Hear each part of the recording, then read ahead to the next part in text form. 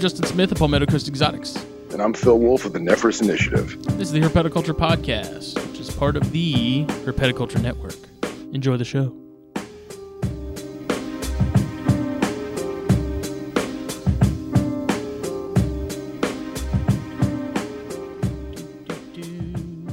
We are going. So, welcome everybody. THB is back for 2022. This is episode 146. As you can see, or if you were listening to the audio version, Jake is not here. He is sick. He decided to start off 2022 right and probably got Rona again. So, Phil is here. Hello. Filling in. Never gets old. As he does so well. I try. Yeah, so this is going to be an awesome episode. If anyone's been on social media, as far as Instagram, Facebook, YouTube, you've probably seen some of the new habitats from Leap Habitats. So this episode, we are joined by Mr. Tim Marks and Frank Payne.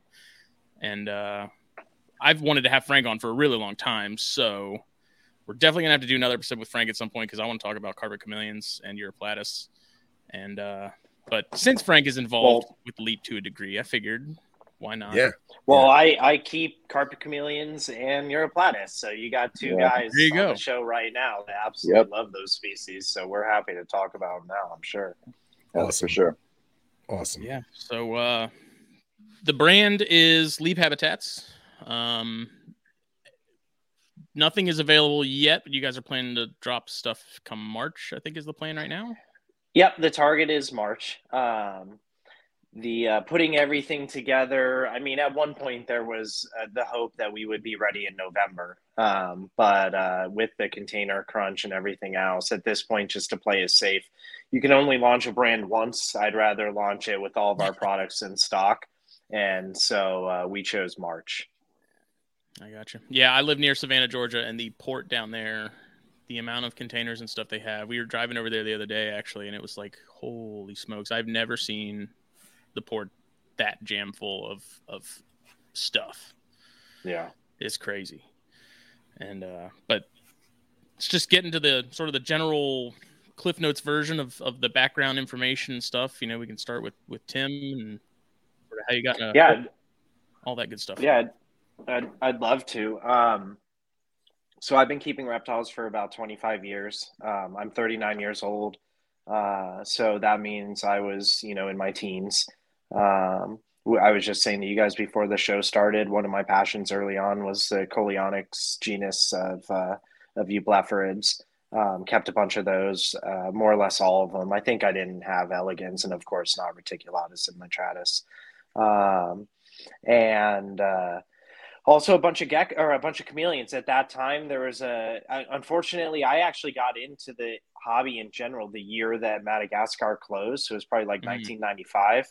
And so I got to talk to all the guys that had Parsons chameleons and all these other crazy chameleons. And I even knew some people this is in 1995, a gentleman named Bob Sheben out in Long Island that was breeding minor. But I didn't get to see any of them, at least not in the Northeast. It was just, it was just too difficult out in California, I'm sure I would have been able to see those kind of chameleons for years after the Madagascar ban, but in the Northeast, it's just not like that. But what I did get into was I had a panther chameleon as a pet, a leopard gecko as a pet. That was my introduction into the hobby. And that quickly grew, as it always does, over the next few years to keeping a bunch of montane chameleons. So I had Quadricornis, Montium, a species known as Wiedersheimii back then, which I think we recognize as Peretti nowadays. Although I'm not exactly sure if they are the same species. I think it's a different species. Yeah, they look different, that's for sure. I think they are. So I was able to successfully breed Montium and the Wiedersheimii back then. I was never able to get Quadricornis to court, ever. Not once. They just had no interest in one another, whereas the Montiums were really easy and the Wiedersheimii too. And one cool thing about those species is they had no problem laying their eggs in a flower pot or a plant pot. They would just climb right in the bottom of their plant and dig their eggs. So, never had lost a female to egg binding or anything like that. This was at a time when the Chameleon Information Network, the CIN, was very popular. And I avidly devoured every, issue that would come to my door. I bought all the back issues.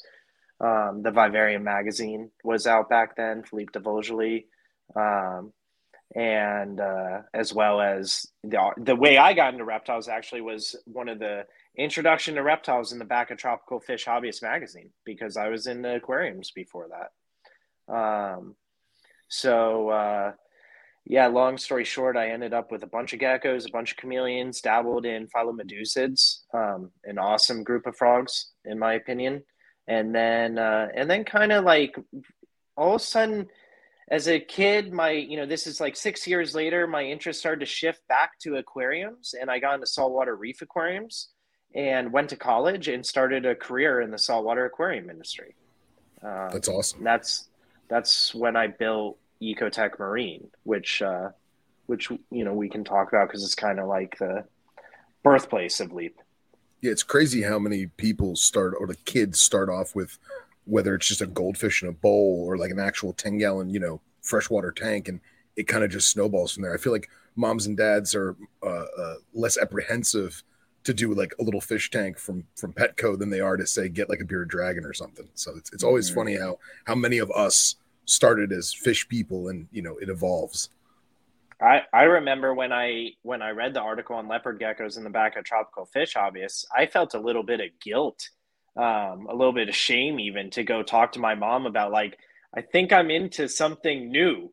I hope I hope that doesn't make you feel like, you supporting me with all these aquariums was a bad decision. Yeah. But yeah, I mean, I feel like, so coming from the aquarium industry and going to the, I was fish, then reptiles, then fish, then reptiles for the past 30 years, right? But most recently, professionally, coming from the aquarium industry and going into the reptile industry, I've seen about 30% overlap. Like 30% of the reptile people I talk to sounds about right, have been pretty serious fish keepers, whether it be a saltwater tank or a planted tank, but pretty serious. And then at some point they decided reptiles are more fun, which is where I'm at. That's great, man. That's awesome. Frank, I feel like most of the people listening to this have either listened to your amazing episode on Lizard Brain, or they're following you from, the magazine stuff, or just like what Justin and I put out on Instagram. But you want to give a little quick thing about yourself? Sure. I'll try to be quick. I'm not very good at that. But yeah, thank you very much. Of course. Yeah. So but actually, real quick, I'll even say that it's infrequent that I will cherry pick segments after I listen to a complete podcast. But that one you did with Bill, I went back and I didn't listen to the whole thing because I don't have that much time to do it. But I was like, oh yeah, 242, go back to that, So it was a great show. Anybody listening, check out Lizard Brain Radio with Frank, because it was a great show. Oh, well, thank you. Geez. So my name is Frank Payne. I have been keeping reptiles for about the same time as Tim. We're pretty much the same age. So like 25 years plus at this point. I've been obsessed with reptiles my entire life. So I say 25 years plus, but that's like when I started seriously keeping reptiles. I've had reptiles in my home since I can remember, since I was 3, like literally my whole life. I've just been obsessed with reptiles, all through high school and everything. And then even while I was in college getting my bio degree, I started working summers at Clyde Peeling's Reptiland, which is a great small but AZA zoo that focuses on reptiles. They have one of the best collections of reptiles in the AZA, and they're very well respected for what they do with reptiles in the zoo field. So I was very lucky to work for them while I was getting my degree. And then after I graduated, they said, Clyde was like, please come join us full time. So I did. One of the awesome things that Clyde does, the Peelings do, is they build exhibits, because they are just so good at it, at building naturalistic displays for other zoos and other museums. And so one of the most amazing things that I got to do was, for several years after I graduated college, was travel around the country, staff these exhibits of live animals of a huge variety, and basically just take care of animals 7 days a week in New York City, in Miami, in Chicago, in Sacramento, and like, on, and get to train people to do that.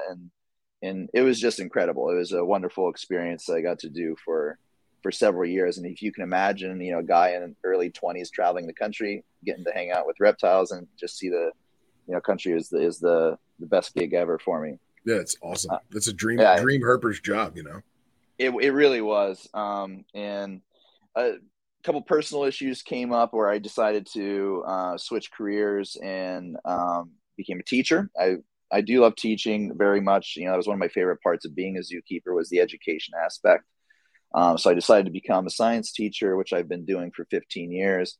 I worked at the zoo part-time for even as I became a teacher, I did every summer there for 7 years, even after I left the zoo full-time, just helping out wherever I could. The whole time keeping animals in my own personal collection, even while doing the professional stuff. And it's always been fairly small scale at home, just like a small, I say small scale, but we're talking at minimum 50 animals at a time, but then the past 5, 7, 8 years, something like that, I can't keep track. It's turned into more of a business, and it's just kind of snowballing and getting bigger and bigger. And it seems to be a little bit, more recognized by people a little bit more every year. And it's just going really well, and it just keeps expanding and taking over my life. And it's just a dream come true, honestly. Don't fight it. Let it happen. Yeah. Just rolling with it, I'm super tired all the time because of how much I'm doing, but man, it's it's all the most amazing stuff. So very lucky. Side note, what do you find is harder to teach, middle school or high school? Middle school. By a country mile, as they say. Really? It's it's hormones, man. Hormones ruin it. That's true. So I make this joke all the time that with the hormones that are pumping through their body that are brand new, they're not even the same species as us. They're different species of animal, right? They haven't. Yeah. Those hormones have turned them into something else for several years. And our job as middle school teachers is to not let them destroy themselves and the world around them, and to guide them on the right path so that those hormones balance out and then they become human beings again, and all that. It's a lot of fun. It's a lot of fun. Middle schoolers, they do love to learn way more than high schoolers do. They're not as apathetic. The energy level is there. That part is great, but it's just, they're just bouncing off the walls. High schoolers are just a bit more sedate and a little bit more, adult, I guess. Yeah. I have an 8-year-old and I'm already mentally preparing myself for those years. 12 to 14, man. It's brutal. It's brutal. Yeah, I have a 7-year-old, so yeah. 6. I have an 8-year-old girl, I should say. So I'm really me too. And 7, Frank as well. So we're all 6-year-old girl, yeah, in line for hell. Maybe we can start a therapy group or something. Sounds good. When I was 14, I took a family vacation, and I was just a total jerk to my parents the whole time. And to this day, I'm 35 now. To this day, I still apologize. Once a year, I'm like, hey, remember that trip we took back in, whenever? I'm really sorry that I was that way. There are so many times I think about these specific moments in my childhood that I absolutely remember where I was just a little piece of what, and I see it in my kids, and I'm just like, why did I do that? Mm-hmm. For me, parenting wise, it seems like the longer I go, the more I understand why my parents did what they did, at the time, and how odd it is to be.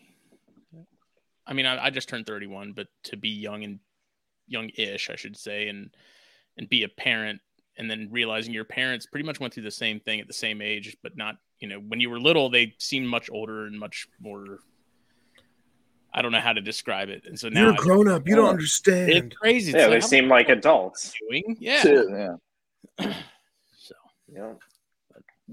I get it. How did what was the decision as far as starting Leap? And you talk about the saltwater aquarium community and stuff. At what point did you say we should delve into the herp world? Right. So within the aquarium, we're entrepreneurial people at Ecotech. It's owned by myself. Well, it's different now, but but it was started by myself and two other guys, and then we merged with another gentleman. And all of us are about the same age, and we're extremely entrepreneurial people. None of us have had a real job, and half of us haven't finished school. Um, and now we're running, and then we started this company, and we ran it for 15 years, and longer now. It's 20 years. Building aquarium products, building smart aquarium products that work on your iPhone that you can connect to and remotely control, and building our own circuit boards in-house, and acting as a manufacturer, quality control systems, customer service. It got to a point for me as a director of manufacturing where I had a little bit of time to dabble and pursue a bit of my own entrepreneurial spirit within the space of ecotech. And at that time, about 5 years ago, Madagascar reopened. And so, wouldn't you know, it caught my fancy. I recall actually being like, oh, I wonder what the chameleon world is up to right now. And I went on Facebook and I went to a group and I found out that people are buying Parsons chameleons right now. And that was it. I mean, I had to get one. I had to get a yellow lip. And so that just sucked me back in. And I told the guys, look, we're getting a pet chameleon. I'm going to build a beautiful enclosure for it. I built a huge, 6 by 6 by 36 inch enclosure for it. And, had it in the office, and everyone was like, cool, pet chameleon. Way to go, Tim. This is interesting. But little did they know that wasn't going to be the end of it. So before we knew it, there was an entire wall in the sales room, like 20 feet long, with baker's racks full of all the other chameleons and Europlatus that I had acquired over the next 6 months, maybe, after that first Parsons chameleon. Go big or go home. Yeah, it was bad. I got the bug real bad. And then again, they let me do it. I mean, my business partners are phenomenal. They let me do it, and they let me hire an intern to help me maintain the collection so that I could still act as the director of manufacturing and be responsible for the quality control and the manufacturing of the enterprise. And then it was, guys were, Tim, like, honestly, it's a little much. Everyone is kind of sick of the crickets in the sales room, and like, what do you think? And I'm like, oh, okay, I'll build a reptile room over in the extra area on the east wing of the building. And so I guess actually the south wing of the building, but regardless. So whatever. I'm one to ask forgiveness before I'm going to ask permission. So I went and I built a reptile room number 1 over in the old facility, and moved everything in over there, and didn't really like acquire more total animals, but just optimized, like we all do with our collections, kind of optimize what species I was working with. But this was a point where I was like, no, guys, like, I truly believe that this is actually more than just a reptile hobby. I'm convinced that we have a huge opportunity in this market space, given the technology and our capacity as a manufacturing company. And I just need a little bit of time. And it was at that time that I did explain to them that, look, there is a gap in the marketplace for an enclosure, for a reptile enclosure that delivers what the hobbyist expects, but is flat pack, easy to distribute, and provides adequate ventilation while still maintaining humidity, and potentially is customizable so that if you need more ventilation, you can have it. And I had a lot of ideas. I mean, none of which I was particularly happy with, a lot of prototypes, but I didn't push any of it on my business partners until I was really proud of it. And it was about 2016, I want to say. I was fortunate enough to go to Madagascar with a bunch of great people, and while I was on the trip to Madagascar, I don't know why, and it's odd that it happened at Madagascar, but it's just because all you're thinking about is reptiles. I mean, it's like, how can you think about anything else? Right. You're thinking about the animals you see in the field. You're thinking about how you're keeping them at home. That's all you're thinking about. And so one day it was just like, oh my gosh, I know what it is that I need to do to make this enclosure what the market needs. And what that idea was the concept of using corrugated plastic and bending it, and then combining that with custom aluminum extrusions and injection molded parts to create the first ever truly designed and built for the reptile space mass produced habitat, mass produced cage. Because prior to that, we're talking about glass aquariums that had a front door installed on them. Yeah. And we're talking about fabrications from sheet stock, which is a really good improvement in husbandry. But you know that it's hard to distribute that. It's hard to make those. You're not going to see a big box company stocking PVC enclosures. Right. But this concept to me seemed like something that we could go far with. And I went back to the machine shop. I'm a mechanical engineer. I'm a machinist, and I went back to the machine shop and I made my first prototype with the machining equipment I have at work, and then I would take it home and finish stuff at home. I have a machine shop in my basement, and I put it together. I made a proof of concept, as we call them, and I picked it up and I threw it at my business partner and I said, "Catch." And he was like, "Holy shit." You know, like I can't believe it's as rigid as it is. And I was like, yeah, like this actually works. Like it holds, you know, it works. I was even amazed. I mean, I knew conceptually that it made sense, but when I put it together, I couldn't believe just how well it did what I thought it would do.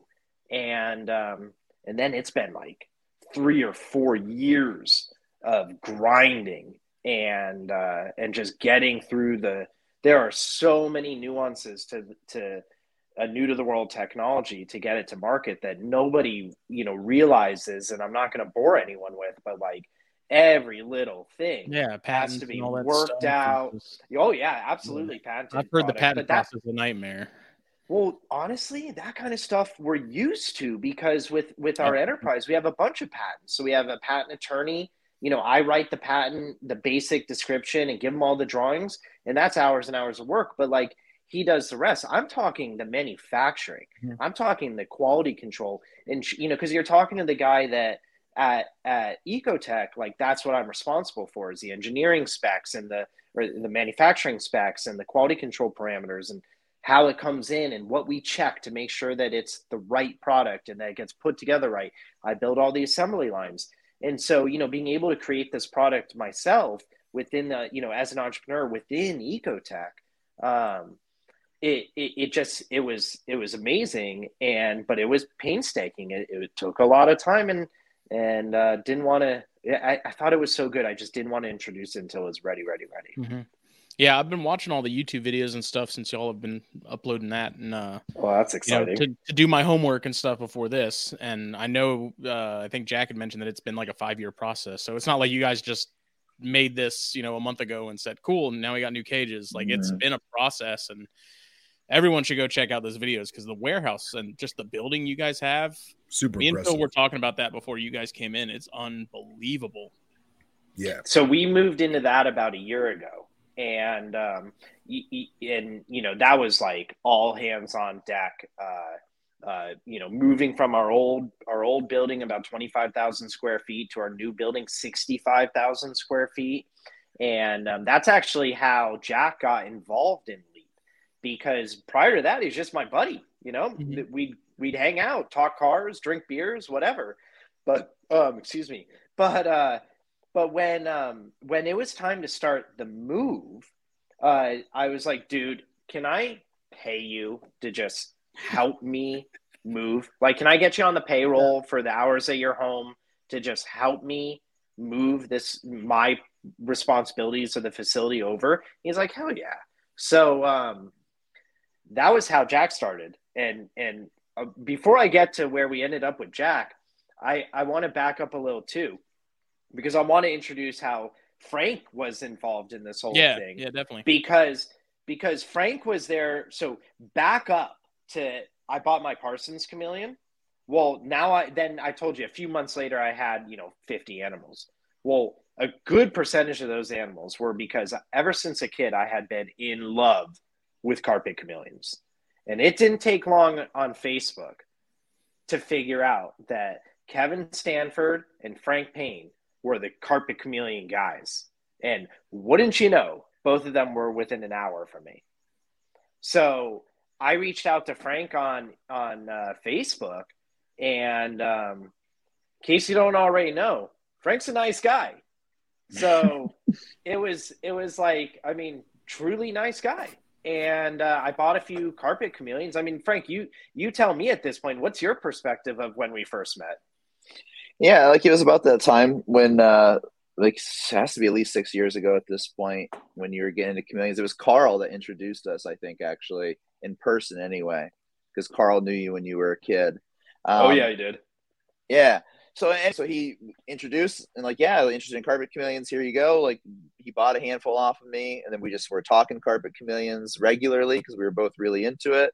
Bought a few more, and then just like on and on. Next thing you know, like we're just friends. We're just friends that are, that like talking about reptiles. Then we're occasionally hanging out, like going to birthday parties and stuff like that together, and but pretty much every single day, along with a couple other guys, talking about reptiles. Yeah. So I've just chameleons specifically. Yeah, exactly. Mostly chameleons, but it just went from, oh, yeah, we like chameleons to it just kind of developed into a friendship. And then, because of the fact that we're both so passionate and interested in reptiles and progressive reptile husbandry, it's just, that's what kind of leads us into Leap and everything that's going on there. Well, even back then, I mean, I definitely recall sharing the little proof of concepts over time, I mean, I remember there was a version of a cage that I'd rendered at one point to show you guys that was it had like an injection molded plastic bottom and then vertical rails and then plastic panes that would slide in and early stuff, and the idea was it would flat pack and be more economical to manufacture. But yeah, and I mean, that stuff goes back easily 4 or 5 years, those kinds of proof of concepts. And, what better way to fit, develop your entrepreneurial depth than with a group of like-minded people. And the group that we would communicate with was all a bunch of PA guys, Kevin Stanford, Carl Katoff, and really talented reptile and amphibian keepers and long-term reptile amphibian keepers. And all, we get together every now and then, but just on Facebook Messenger, chatting it up all day long for 5 years. Yeah, when I initially saw that Frank would, posted some sort of, some little like teasers before, sort of the word got out and stuff, it's like what a perfect guy for that product in particular because of what he works with and what the stuff that he's got dialed in, like the Dracos and stuff like that. It's a perfect fit. It worked out. It seems like it worked out so perfectly for everyone involved, just because it started with the friendship and mutual trust and mutual interest.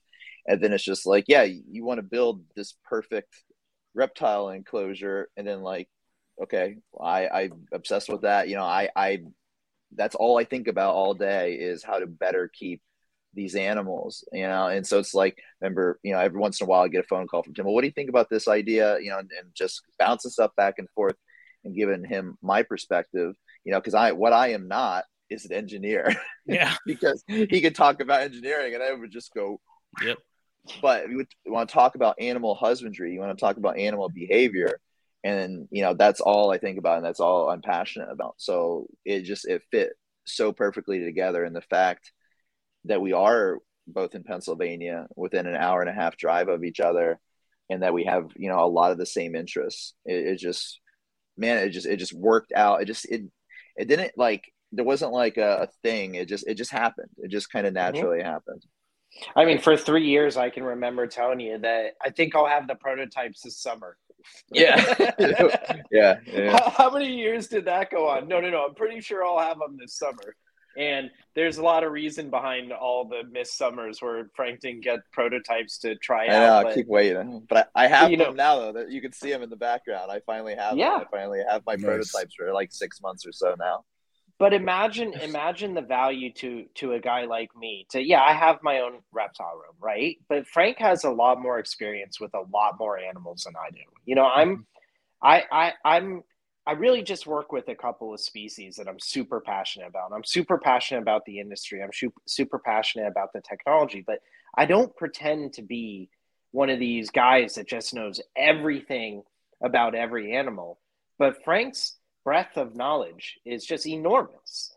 And, imagine how lucky it is for me to have a friend in Frank that I can, be like, well, how would this work? And, finally, after all these years, 8 months ago or whatever, however long ago it was, 6 months ago, Frank finally got his hands and was able to plant his first Leap terrarium. And for me to get the nod and the thumbs up from Frank, and I mean, even better, I remember the text where Frank said, "Hey, Tim, Elise likes them even better too." And my wife is basically, so like with the business as big as it's gone, as Living Art has gone, I'm teaching full time. I could not take care of all these animals by myself. Right. My wife Elise stays home. Her job is the animals. She does a lot of the day-to-day care, and like Tim says, with his person, Kelsey, who takes care of his animals, Elise is basically the zookeeper and I am the supervisor. Right. I do all the breeding of the animals. Right. I do all the pairing. I do all like the egg incubation, all that stuff. I do everything breeding related. But when it comes to feeding and cleaning, she does all that. So anyway, we're completely unsolicited. I was like, yeah, no, these are the best enclosures that we have. And I have a good number. Like, and she's like, these are by far the easiest to work with. And that is the best nod. That's better than my nod because of my level of experience. I can work around. I mean, I can keep a reptile in a cardboard box if I have to, right? And it'll be fine. But to have somebody that with fairly limited experience, to be like, okay, this is what's easy. This is what's enjoyable for me to actually work with the animals the most. And I texted Tim immediately, like, you got the nod, man. It's all good. Yeah, it's a big moment. Pepsi challenge of cages, Yeah, right. That's great. Well, one of the things I like about them the most is the fact that you guys worked it out to where they fit on a baker's rack evenly. Yeah, I was going to bring that up. Me and Jake, we call it. Yes. We've used baker's racks for all kinds of stuff. We call it the poor man's rack because we didn't want to, bother with a bunch of PVC. We just lay like an Ultratherm pad on the back and keep our stuff on that, and that worked great. But when I had dart frogs, it was a constant game of Tetris of like, okay, I can get this like 24 by 24, by 18 or whatever, and then one of these 12 by 12 by 18s. But then there's like 8 inches that I just can't use. That's right. So, and then they're so heavy, I don't like moving them around because I'm afraid the bottom's going to fall out. And so it was just when I saw that you guys were focused on making sure they worked with baker's racks and stuff. I was like, that's well, perfect. As small reptile and frog people, like that is exactly it. That right. We've all dealt with it for so long, and that was definitely one of the aspects that I was most passionate about. Is like everything. I'm like, one of my pieces of advice, like everything you need to make needs to fit on these baker's racks. Everything. Yep. Because it's perfect for the keeper because there's no wasted space and it looks good. Like Tim said, a lot of the glass terrariums, they're fish tanks with front doors on them, and they don't fit something that you can buy. So if you want something that's nice and that actually fits them, Justin, like you were just describing, like otherwise it never matches, it doesn't fit quite right. Like we all use the baker's racks. It's what everybody has available. And so that is the way in which you can get someone to have 1 or 2 of these and have it look perfect and fit perfect, but then expand in the future and have it do so very easily, that anyone can do. And there's not, well, where am I going to put this? Am I going to have to build something, or am I going to have to get something that doesn't actually work right? That's one of the things that seems small, maybe from an outside observer, but like, as you pointed out, Justin, from somebody that's been in the hobby industry for so long, like that's actually a very important thing.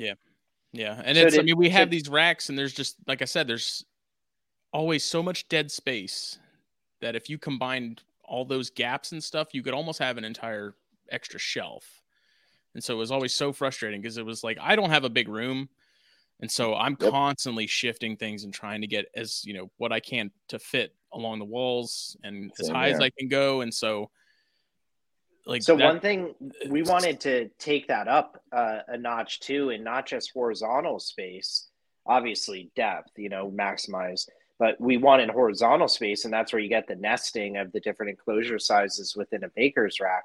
And don't forget, we're going to come out with the double door versions. So with the double door versions, you'll be able to fit one 30-inch model and one 15-inch model on every baker's rack, or one 42-inch model, which is, or 44 actually, which is the whole width. But in addition, the lighting and the accessories, we wanted to be all friendly for the baker's rack. And beyond just there's just too many, it's too common currently to see a product that was adapted from a different industry and just given to us. And so, being a manufacturer, being a mechanical engineer, being a product development guy, we don't buy things and just put our logo on them and sell them. We make everything from scratch. All the molds, it's all our parts. We put we've got, there's a lot of zeros behind the investment behind all of this. And so the lighting, right? We have these clips that easily mount into the baker's rack. And then once you put the two clips in, you take the light and you just, I'm trying to figure out where my camera is, and you just pop it up.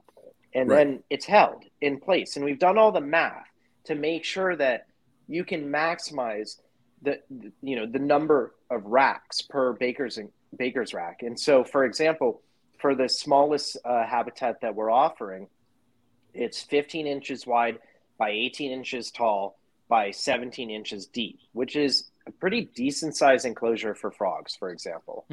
And on a baker's rack, you can fit 12 of those. Wow. And with 12 of those on a baker's rack, you can leave the casters on the rack because you're not going to break them due to the weight. And you can easily take that baker's rack and roll it outside the room with all the lighting, all the cages, all the terrariums, all the plants and substrate and everything in it. One of these days we'll get a weight just to be able to show you, like, here's the physical difference in weight. But it works. And we're realizing things that we never realized, which is that we can just tilt a baker's rack 90 degrees and actually clean the spiders out from behind. Right? Yeah. And now our reptile room looks beautiful all the time. We're also going to be introducing a fogging manifold, which is something I'm really looking forward to, that will also clip into the baker's rack and let you adjust the amount of fog that you're distributing to all your habitats. That's very impressive. So that people are going to like that one, I think. Well, it's funny that something as simple as a clip that goes to the bottom of a shelf on a baker's rack, it's like, I've been zip tying stuff to the bottom of these racks forever. And now anytime I got to move things, I got to cut them and put on new ones. So it's like, how come we haven't thought about this before?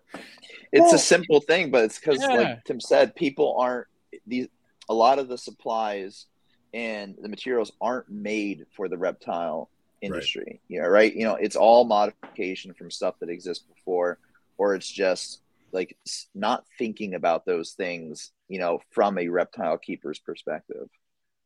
Yeah. I just like how it's uniform to a degree that's like, how do I phrase this? Okay. So using baker's racks my entire herpetocultural career, it's never exactly uniform. So if I'm using Exoterras or I'm using Vision cages or I'm using, Zillas, whatever, one's here, then the next one's here, then another one's here. And then I'm like, well, how high do I make the shelf? Do I go to 18 inches? Well, no, I can't do 18 inches because then I have no space for lights. Now you guys have, pun intended, done the math, and it's just easy. It's plug and play. That's the idea. And a big goal too between now and launch, and one of the reasons why we're happy with the March launch, is we're going to be pumping out videos. So a baker's rack will show you how to, where to measure out the positions of the baker's racks. How many baker's racks did it take us all to build before we finally figured out the logical way to actually put a baker's rack together? Wait, there's a logical way? There's a couple, wait, but there's some better ways. Is there one? You mean having like the two lower clips than the other two, and so then you're not even, and then you have to take them all off and adjust it, and then you still didn't do it right? Is that so? That's how I do it.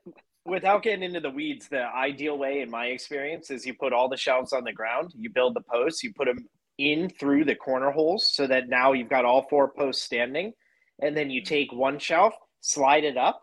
Okay, have a buddy hold it there, and then put the 4 corners on, slide it down, boom, on. Then you do each shelf from the bottom up. The engineer in you coming out. That's what I do. We don't think that hard about it. I make assembly lines for a living. I was gonna say, do you know how many metal racks or metal shelving I've dented and dinged from smacking it with a ball peen hammer because I can never get it just right? I'm pointing at one right now that has a bent shelf that I hit with a hammer because I got angry with it and I bent the bar. 100%. Well, we're here to help with that, right? So that's what it all is. The video on how to assemble a LEAP enclosure is going to painstakingly go through. You could wing it, right? But if you watch this video and observe the tools I'm using and look at the way I'm doing it, it'll be very straightforward. I can put together a LEAP habitat in 10 minutes. I can put together the habitat itself in 5 minutes. It just takes another 5 minutes to install the liner, which is a bit more of a delicate process. It's not delicate. It's just there's a couple of different steps. That liner is awesome, by the way. It's how the whole thing works, That's what makes. That was the first thing when I saw him. I was like, I wonder how are those watertight? Like if I'm keeping frogs and stuff, like they're. Well, like, I saw it. Wet, and then I saw it on the website video, and I was like, oh, okay, that makes sense now. Well, you guys had the liner listed separate on the website and like the online store, and I was like, what the hell is that? And I'm looking at it, and I'm like, oh, I know where that goes. I know exactly where that goes. That's awesome. It's included in the box. It's just an extra if you want it. But I gotta throw a nod to my mechanical engineer Harry because Harry and Justin Lawyer, my business partner, but Justin had always said, "What about an origami pan for the inside? That way it holds water." So that's like the boom idea right there. And Justin is great at that stuff. But Harry was the one that figured out that we could get it to fold easier if we creased the ideas. Like, come to the shop one day. Frank's been there. Like, when we're in the shop and we're brainstorming, like we're just, okay, let's go make this. We go run over to the milling machine. We make it. We go to the laser. We make it. Whatever it is we have to do, boom, it's made. And we put it together. But the liner was a big one. Yeah. I just remember talking with Tim the one time about it. I was saying, like, all right, so he had like the proof of concept of the enclosure as we see it now, but it was basically like a bare bottom, but I remember I don't keep my animals that way anymore. I was like, so here's the thing, like I don't keep anything bare bottom anymore. Everything is planted, is naturalistic, is bioactive. And like, again, not an engineer, animal guy. I'm like, how are you, like, you need to figure out, not me, because I don't know how. You need to figure out a way to get me to be able to plant this enclosure without it draining. I'm like, I have no idea how. I go, but that's what you need to do to make this work even better. And like, it was like a week later, he came back like, yeah, we have this amazing origami idea that I would have never thought of. I'm like, and then remember when we added the foam? You were like, but Tim, it leaks around. And I'm like, okay, give me a couple days. He hands me the liner. He's like, oh, it's great. And like, here, show me. Like, it fits the soil, water doesn't leak. I'm like, oh my God, that's amazing. Here's little clips that hold it in place. And I'm like, yeah, okay, that's really cool. But again, animal keeper, like, crickets are going to get back here. I have automatic mist back there. Yeah, exactly. My geckos are going to get back there. Exactly. Misting is going to get back there and drip down. I'm like, this is cool, but like, that it doesn't fix these problems. Yeah. Okay. Give me a couple of days. A couple of days later, it comes back and it's fixed. Yep. It's been fun having a guy like Frank to give, because I will recognize when a situation's not ideal, but I don't necessarily know at what point it's lack of idealness is like a deal breaker. But having a guy like Frank that I can be like, good enough, and he can just shoot it back like, no. You gotta figure this out. Okay. And then, and I trust Frank. And so go back to the drawing board, and I've got a phenomenal team of brilliant people, and, and they trust me that, look, if we put the time into this, it's going to be worth it. And now we're sitting here and we're waiting till March. Well, I think it's funny that I hadn't heard of Leap until probably maybe almost 2 months ago, maybe. Whenever you guys started your actual Instagram ad campaign. Yes, 2 months ago. Okay, so right around 2 months ago, and all of a sudden I started seeing this cartoon Felsuma, and I'm like, what is this Leap? And like, there's I started a lot of mystery behind it all. Yeah, it was very much a lore, and then that's when I stumbled across the actual Instagram page, and I was like, this is the teaser from hell. This is amazing. I think we kind of tried to do that on purpose a little bit. Yeah. I did because I was always asking Tim, because it's been going on for a while. I'm like, what can I post right now? What am I allowed to post? And then like I'm just like one little thing, like me holding an enclosure, like closures stacked on each other, or like Jack interviewing me in their amazing studio, and just like posting like a thing, like just showing like this amazing looking studio, and having to like, what the hell is this? So it was, that's pretty fun. I was when I was watching the videos too, and you guys did the walk through the studio stuff, I was like looking at all the gear, like, what are they using? What do they got hooked up? Well, so if any questions about that, so that's a great segue, because I want to take a minute to talk about Jack. So I'm like the founder of Leap. I'm the reptile passionate person behind the brand. Jack is more or less the brand manager. We never know with titles at our company. Next week I might be someone different, or might have to be someone different. Who knows? But whatever, it's all good. And so as a brand manager, so Jack started helping out just to help me move. Like drink beers, go to lunch, move boxes, whatever. And at one point in early summer, late spring, probably late spring, it was still a little chilly, we were getting ready to go down to visit Frank and go to that fish place. And so I took an enclosure because I had some prototypes, and it was time to show a store, to go to Frank's. I think I might have dropped a couple of enclosures off with Frank, and then I think that was the first time I got one to keep. Yeah. With the foam in it, I think, or maybe that was without the foam in it, and that's when you gave anyway. Correct. All right. Correct. So we go down to that fish place, and Jack's just with me to be like, hey, I want to support my buddy, and I want to see what this thing that Tim's been working on is all about. And when we showed the staff at that fish place, and then we talked to them about baker's rack and flat pack, and toss the terrarium back and forth, they were in love. They were like, this is so much better. Look how much more room we're going to get out of our reptile room now, having everything modular and nested, so and much room for working activities with each other. Yes. Favorite movie of all time. My wife and I say that in our reptile room a lot. Yeah. And Jack that'll be the Leap slogan. It'll just have the little Felsuma cartoon, and it just says, so much room for activities. ... Do you like guacamole? Do you like best friend want to do karate in the garage? Yep. So Jack saw what the response was, and it really lit a fire in him. And I've been around a lot of passionate people, but the fire that started burning in him was incredible. And very quickly, it was obvious that not only was Jack a friend, but he was a real asset to the team, and was going way deeper into the scientific aspects of marketing and branding, and the technology behind filming and YouTube, and than I would ever go. I mean, I like playing with tools. If I get distracted, and I'm either going to be up in the reptile room just tweaking things and installing new misting fittings, or I'm going to be down in the machine shop machining something. I mean, that's just what I like to do.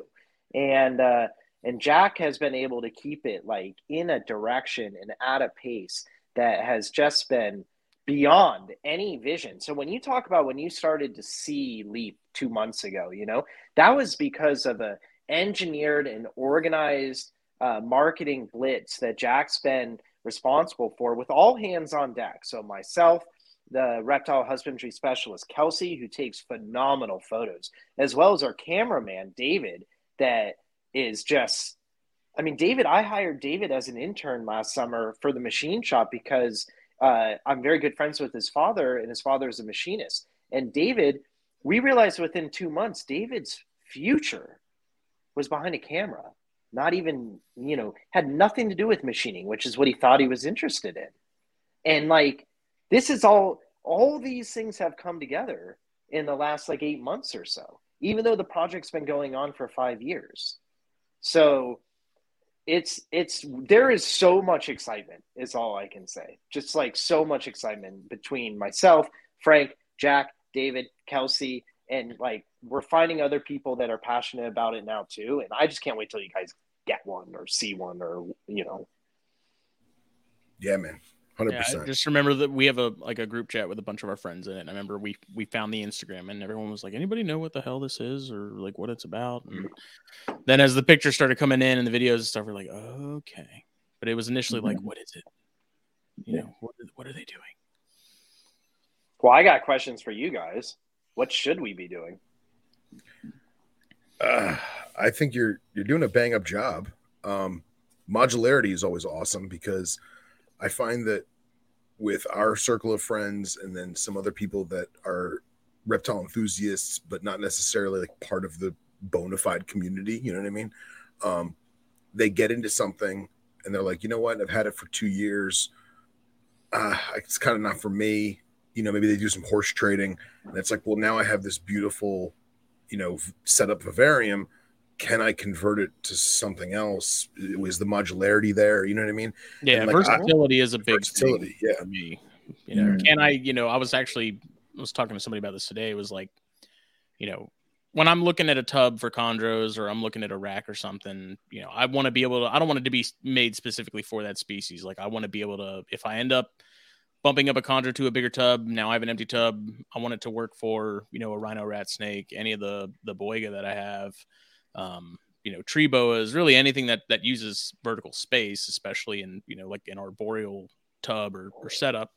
And so that ability to where it is versatile enough to be used across sort of a spectrum. It doesn't have to be a big spectrum, but at least it has uses with other species outside of just that one. Sure. So that kind of thing helps. And me and Jake were actually on the website the other day when I was at work, and we were looking at them, and me and him were debating whether or not I think the tallest model, the 36, would work for an adult rhino rat. And he, for some reason, in his crazy brain, he thought that rhino rats got 5 feet. And I'm like, dude, you're out of your mind. They don't get that big. This would work perfectly for an adult. Yeah, they're pretty moderate. Yeah, and so I was like, not having to really offer them heat. You have plenty of the height that they'll use. It's, it's wide enough. It's deep enough. But I could also use it for stuff like boiga. It's not just specific to something I would use with rhino rats. There's a ton of applications and stuff. And so for me, that's kind of the biggest thing is can I get the most out of it over an extended period of time? Right. Board with whatever I'm keeping in particular. So that's something that I'm happy that I got invited tonight, because I'll be the first to tell you, when it comes to snakes, I couldn't, if someone asked me, hey, what's a good snake I could keep in one of your Leap enclosures, I would say I'm going to have to defer to an expert on that one. So I'm really looking forward to interacting with you guys more and just explaining to you the different heights, the different widths, and then also we don't have to stick to 17 inches front to back. Mm-hmm. We did that for launch because of Baker's rack nesting, right. But we can offer a line that's 24 inches deep. Mm-hmm. We recognize that it's a pretty significant increase in depth that adds a lot of square footage. Sure. And, I'm just eager to talk to you guys, to talk to other people, to get information thrown at me about what size enclosures, because the real beauty of the patent and the technology behind the habitat design is that the larger you go, the better the economies are compared to competitive enclosure technologies. Right. Yeah. The smaller you go, think about it. A leaf habitat this big still has all the same number of plastic injection molded joints all over it. Same number of extrusions, are just not as long. But when I go this big, the plastic joints, again, same number of joints, just the extrusions are longer. The plastic is, the corrugated material is bigger. That's not where the bill of material is. So our planned largest enclosure for 2022 of 44 by 17 by 42, I don't want to name a price, but I think you're going to be impressed at where it comes out and the fact that it's mail orderable. So if awesome. there's sizes that we're just ignoring because people assume they're too big, now is the time to figure it out so that I can spend some of my engineering time developing it. That was actually something else that Jacob was talking about when he was with me the other day. Is he just got some cave geckos, and I mean they're still small, but he's like, at some point I want to find him something that works for, an adult or a pair. And I was trying to think off the top of my head, there's really nothing that's like that size except for like maybe the nano exos, but even then I feel like you still want something that's a little wider than you do cube. Mm-hmm. And so we were milling over options, and I really couldn't think of one that worked aside from maybe some that are made more for like tarantulas or something that you would flip on its back and then it would open up from the top like a chest, which wouldn't really be ideal. But so I don't know. I think there's something there because, coleonyx, cave geckos, that kind of stuff. I feel like you either have something that's too small or you have something that's too big. It doesn't seem like there's really anything in the middle that works for them, at least to my knowledge. I could be completely wrong. That was one of my next questions was, are you guys excuse me, you guys have all these beautiful jungle arboreal stuff. Is there anything in the works for arid stuff and then basically terrestrial stuff where you have the same surface area as the ones that you show on the baker's rack, but they're half the height? Because if I'm doing, knobtails or chondrodactylus or whatever, they're not going to climb up there. You know what I mean? So now I can have even more shelves. And then if you are selling the baker's racks, are you going to sell individual shelves? Like add more? Yep. So, okay. Yes. Okay. So let's think about it, right? Terrestrial setup. The depth of the front door, do we need it to be 4 inches? Probably not. If we're going to put a sand layer or something in the bottom for a coleonyx gecko, and this is, again, subject to discussion, subject to debate, but it's easy for me to do now. And we know we want to launch our terrestrial line in the second half of 2022. So yes, there would be a more arid backdrop for it.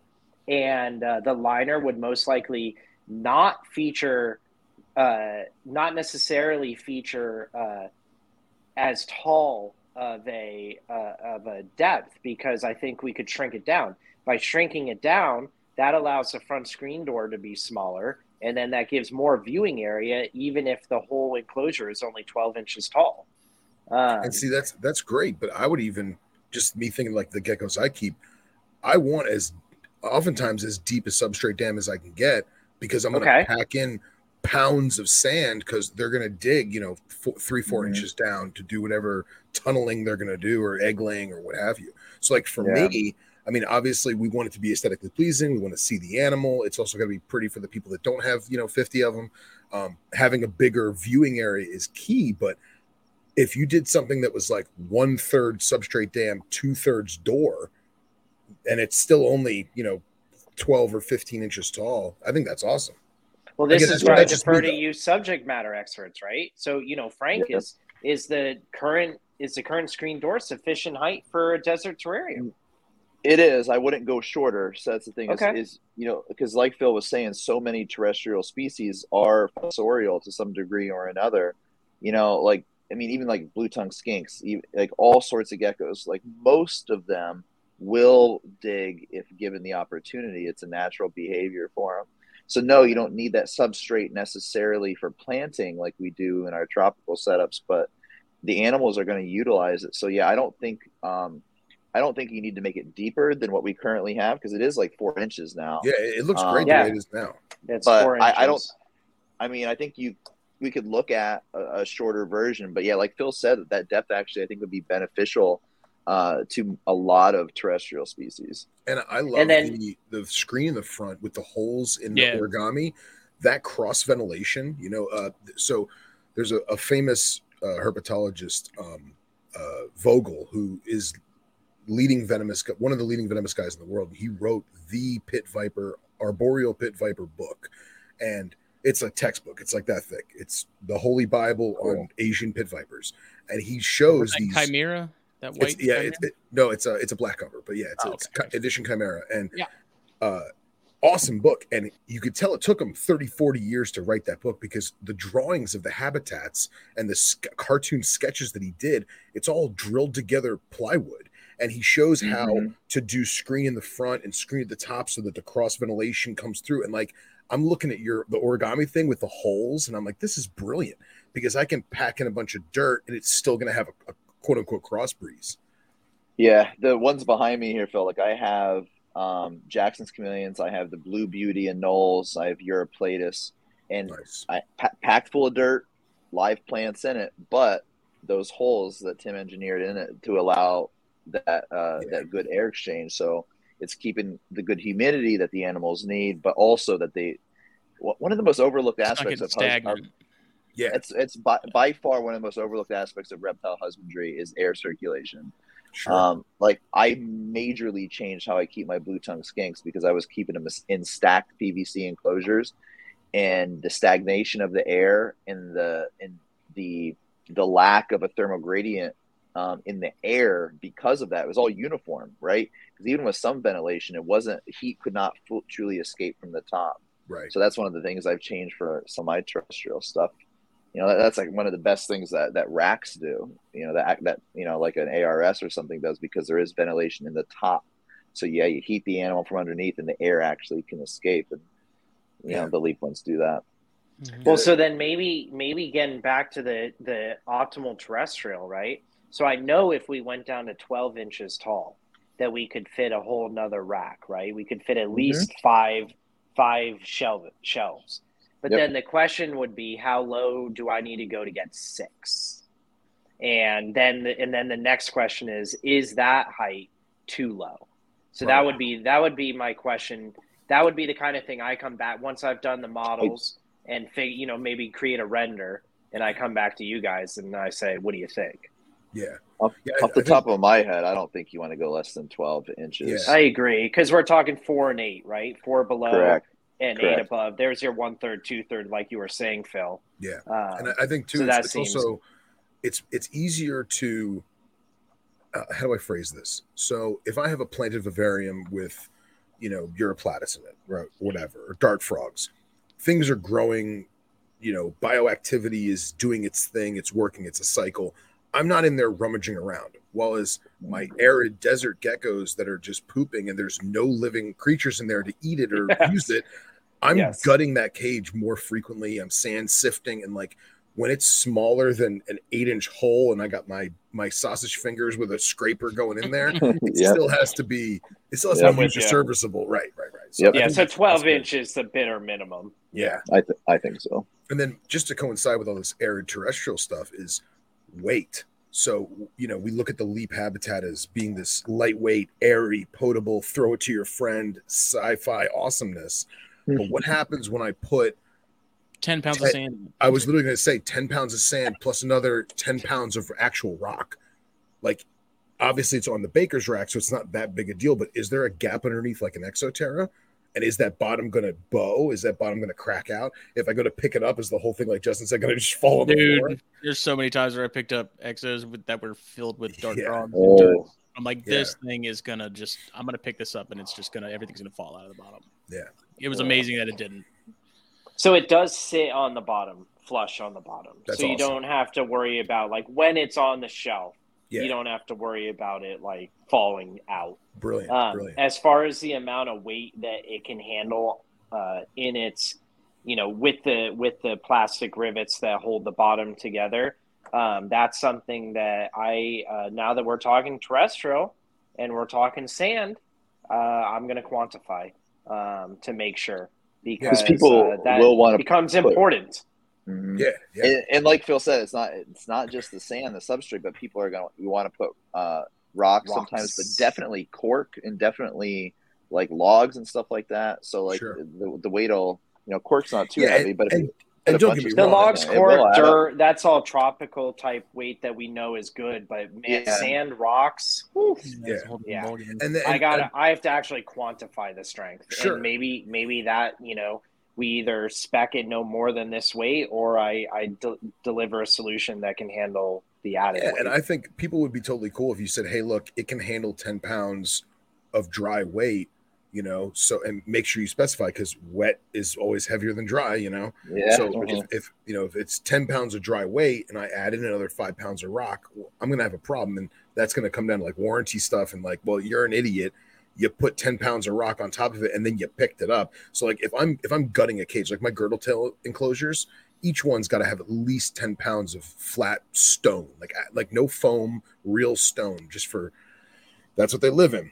So I'll take all the rocks out first and then I'll pick it up. So there's only probably, say, a 10-pound bag of calcium sand in there with some soil mixed in, but I'm not going to pick it up with all the rocks because I'm not an idiot.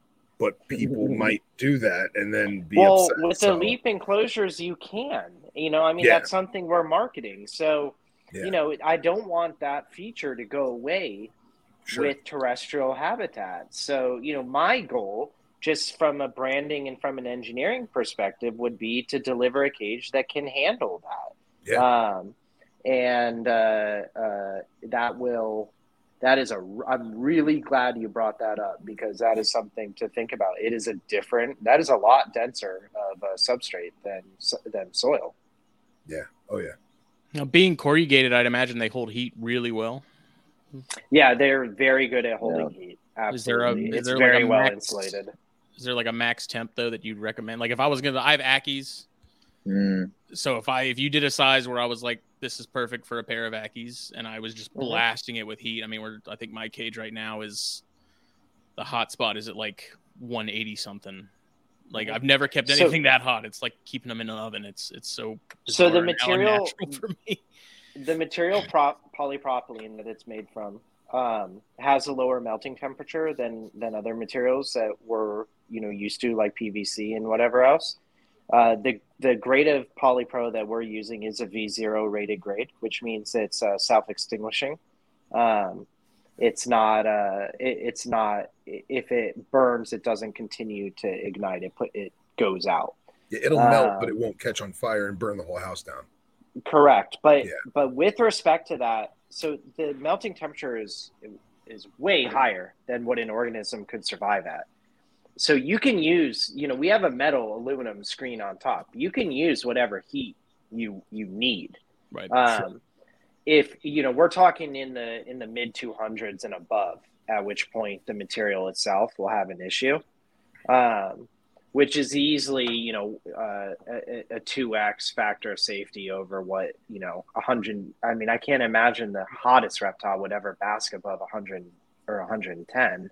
Yeah. Well, that's what Justin was just saying, that Ackies, they monitor keepers do give Ackies and other desert monitors like 150 and above. And you're a master 150 like that. They're getting in above.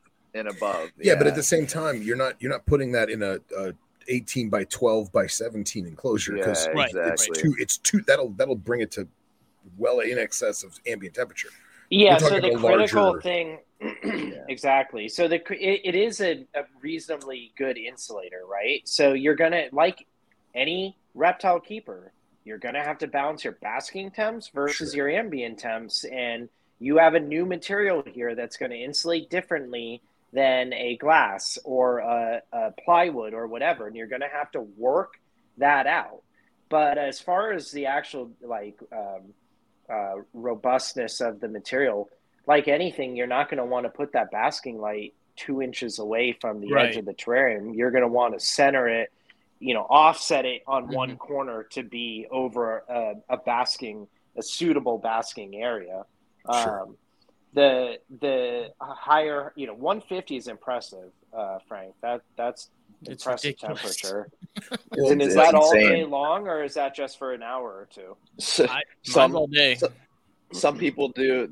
So there's a style of keeping and with monitors is 24/7 light and heat, and then providing the animals with refuges that they can go to get away from the light, but still have access to the heat. So it's no joke to say like people and the animals are thriving and breeding better apparently in these conditions where they literally have access to light and heat in excess of 150 degrees for 24 hours a day, every day.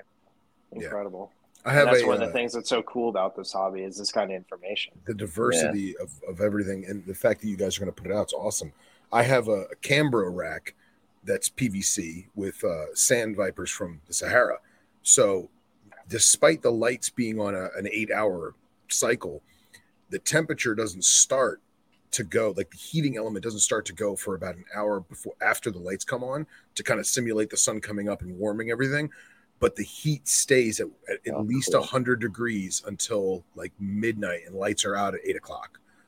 So like even the darkness, they're still at 100 degrees and it's just cooking, And the Cambro tubs I don't worry about because they're thick as hell. But if I was going to do babies in leap enclosures or something, I would definitely get like a microhalogen where it's going to put the screen and the surrounding plastic's going to easily be 100 degrees for 13, 14 hours a day, Yeah, the 100-degree temperature doesn't bother me.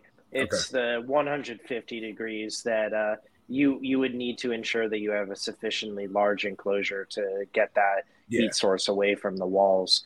We're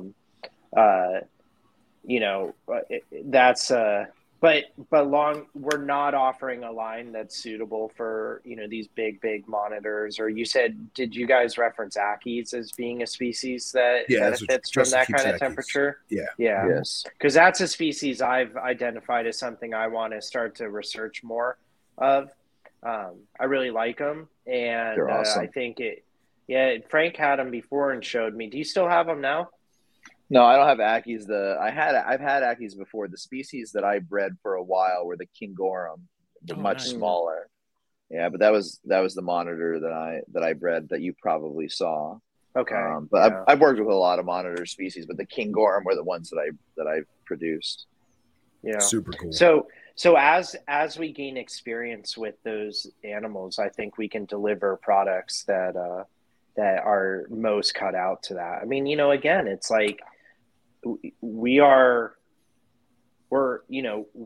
hobbyists ourselves, right? Like that's what this is. We're hobbyists and engineers with the good fortune of having an entire manufacturing powerhouse behind us. So like, let's use this to our advantage as a group of people in the industry, and let's make some cool products that we all know that we want. Yeah. Mm-hmm.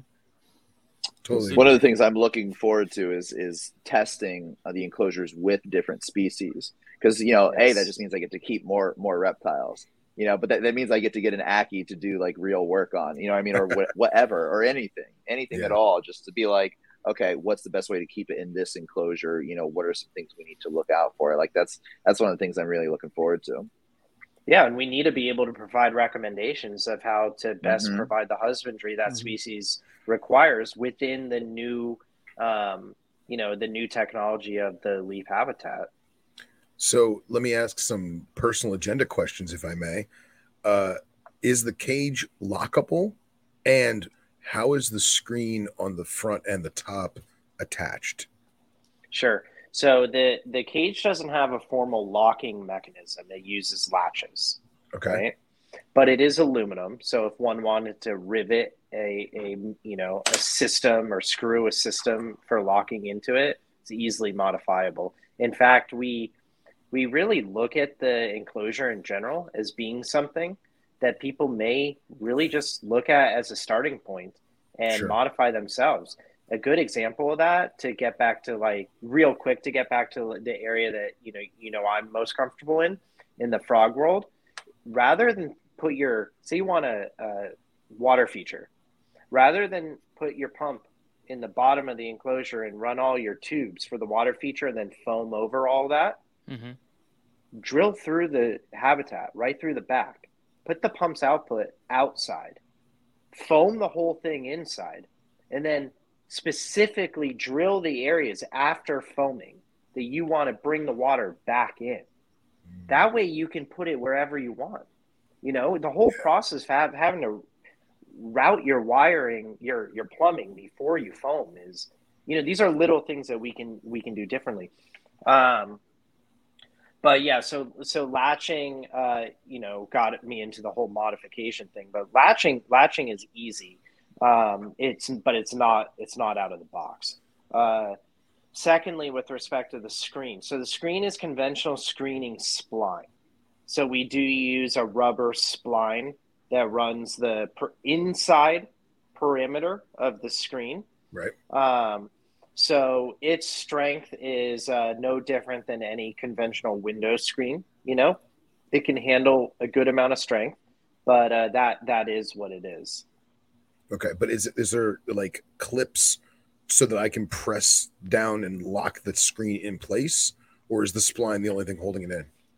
So the whole screen, the whole top is like properly screwed in to the cage. Okay, so the top itself is not going to come out. Okay. If a snake is strong enough to push up on the screen and blow out the spline, that could be something to consider. And if that were something that was popular, look, again, I'm an engineer. All I think are like solutions, right? Sure. So if that was something that was a popular, like, guys, I don't trust it for snakes, or I had a snake and it got out or whatever, my solution would be to install a cover over the bottom to prevent the spline from being able to pop out. Okay. Yeah, I didn't know. You follow what I'm saying, Frank, on that? Yeah, mm-hmm. But even if they're pushing up on it, it's still going. It's not going, with the. It's going in our favor. Yeah. It's in our favor. It's if it were flipped and they pushed up on it, they'd pop the spline right out. That's exactly right. It's oriented already in our favor for pushing up. So if you've ever seen like a chameleon cage that has the screening spline that holds, it's that same concept that retains the screens currently. Okay. I'm just trying to think about stuff pushing. But again, like Tim said, like the top of it though is a solid piece which is drilled into the thing, so it's not like it's not an exoterra where if the little plastic latch breaks, the snake pops the lid off. You're not popping the lid off. I can assure you. The animal would physically have to go through the screen. So if there are reptiles that are strong enough to do that for sure. Right. But unless the animal is physically capable of pushing through the screen, it's not coming out. Okay. That's right. It's not popping the lid off, and it's not popping the door off either. Okay. Are there any plans for like go ahead, Phil. No, I was just going to say is a lot of these companies now, what they're doing is somewhere on the latch, they're drilling like a pilot hole. So if I wanted to use like a cable lock or a zip tie or something to secure it just in case, do you guys have something like that or no? Again, that would be up to the user, the end user, to drill a pilot hole, no different than we would drill air holes. So, Frank, correct me if I'm wrong, but in those cases, there's like a thing like this, and the latch comes down like that, right? And then they're drilling this way. It's an interlock. In some, there's different ways of doing it, but basically, it's interlocking mechanisms of some way in which there's a hole drilled through which you can put a lock, hasp or whatever it's called through. So the first launch of terrariums has the door pull in the middle and the latch on the top and on the bottom. Yep. Future versions have the bottommost latch directly above the door pull. Mm-hmm. And at that point, you could drill 2 holes and zip tie it or something, like if it was a particularly dangerous species or something like that. But this is all the snake world. Keeping animals in enclosures, this is an educational experience for me on that one. So I'm awesome. I love it. Yeah, as far as like dart frogs and stuff, is there a Am plan I still for... here, guys? Yeah, I can hear you. You hear us, Tim? I don't think you can hear us. Nah. He may have lost connection. No, I can see. Like he's obviously there. He's crystal clear on us. Yeah. I texted him so that we can hear him. Wow. Oh, there he goes. Okay, Frank just told me you guys can hear me, so that's good. We can hear you, how but to get No, we the can't. video back on, and I'll be quiet in the meantime. we can hear you. We can hear you now. I just can't. Yeah. I don't know. Anyway, I think we're back. can you hear us, Tim? Bark You twice can't hear if you're us. in Milwaukee. I mean, I could talk. Go for it. I could go for that. Hopefully, Tim gets the tech figured out there. But for dart frogs, as is, I think it would work pretty well. Like what you would have to do for as they are now is simply cover some of the screen. So like at this point now, like with launch, there's not going to be like a separate lid. Okay. For that retains more humidity, but like just as if you were to buy a glass terrarium that is pretty much all screen on the top, you would just cover up as much of it as you see fit for your particular situation. Right. You know, but like other than that, other than covering up as much of the screen top as you want, other than that, it's perfect for them because of the coroplast size and because of the plastic, solid front. That all does hold the heat and the humidity really well. Yeah, because that was my only thing is, the open top, it would zap humidity pretty quick for a lot of those. So if you had a way to cover up 2/3 of it, so you could still keep a light on top. Yeah, I mean, it doesn't, I don't know, especially it depends how you're keeping it. Are you doing automatic misting? Like, is it like fully planted with soil in that? Then it's not really, doesn't really zap it that bad. Because it does insulate really well. But yeah, I mean, it is a full screen top, and some animals you don't want that. But that would at first that would have to be a customer modification, putting a piece of plexi or a piece of glass on top of it. But maybe that would be something to look at. Have like a dart frog line that has a specifically made top that only has the smaller venting on the top. Dude, I could totally fruit fit flies getting out. Rhino rat in this. Yeah, you definitely could. I've kept rhinos out of his mind. Yeah, you definitely can. Yeah. I love how just from because I've done retail sales my whole life, just from marketing and retail sales and online sales, the cage pictures that we're looking on the website right now, they're obviously professionally done. They're beautiful. It shows you exactly what's what. It lets you see other sides of the enclosure. But that's what it looks like in real life. And I've been so disappointed in the past with other companies where you see this really cool, beautiful photoshopped cage, and then you get it and you're like, this is what I bought. And meanwhile, you guys are showing us on your live videos and pictures that it does look exactly like this, even with that backdrop. So, yeah. And we're starting to do that more and more, like in person too. Like, actually here in Pennsylvania, the Hamburg Reptile Show and then the Oaks, Pennsylvania Reptile Show. I now have tables at those places. I'm going to start being there pretty much every show. Like the last Hamburg one, we had a leap enclosure on the table, and I'm going to do it again. We're going to do that again this Saturday. But people would walk by, and I had it fully planted with a giant male Jackson's chameleon in it. And it was a showstopper. People literally stopped when they walked by. They had no idea what this enclosure was. But like the most common comment that we got was, "Man, that's beautiful." Well, that's a beautiful enclosure. Yeah. Well, let's be honest about that. That's because Frank planted a beautiful enclosure and had a gorgeous Jackson chameleon inside of it. Well, that didn't hurt. That didn't hurt. That didn't hurt at all. Check out those catch pans, Phil. Who's driving here, Justin or Phil? Me. But if you click, okay, so Justin, if you click, yeah, there you go. So you see that 44-inch, that nests on a baker's rack. Oh, that's brilliant. You can see where the posts go. Yeah. Yep. Yeah. The other two are for if you have a terrarium leap habitat solo, like on a dresser or something like that. But the 44-inch one nests on the rack. Gotcha. So you can fit multiples on that one. That makes sense. And I do want to say that those are more like insurance policies than anything, because I have mine fully planted with automatic misting systems going multiple times a day, and they don't and with that origami tray in there, and with like the adhesion involved, they don't leak. But those pans are just like a good insurance policy, just in case, Yeah, there is one. God forbid it does overflow. It's not going to, destroy exactly. your house.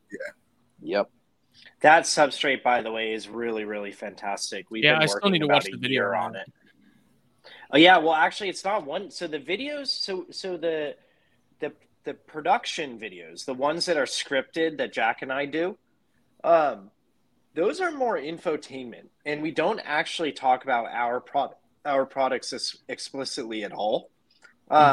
We're attempting to teach the community how substrate works, how to maintain a healthy substrate.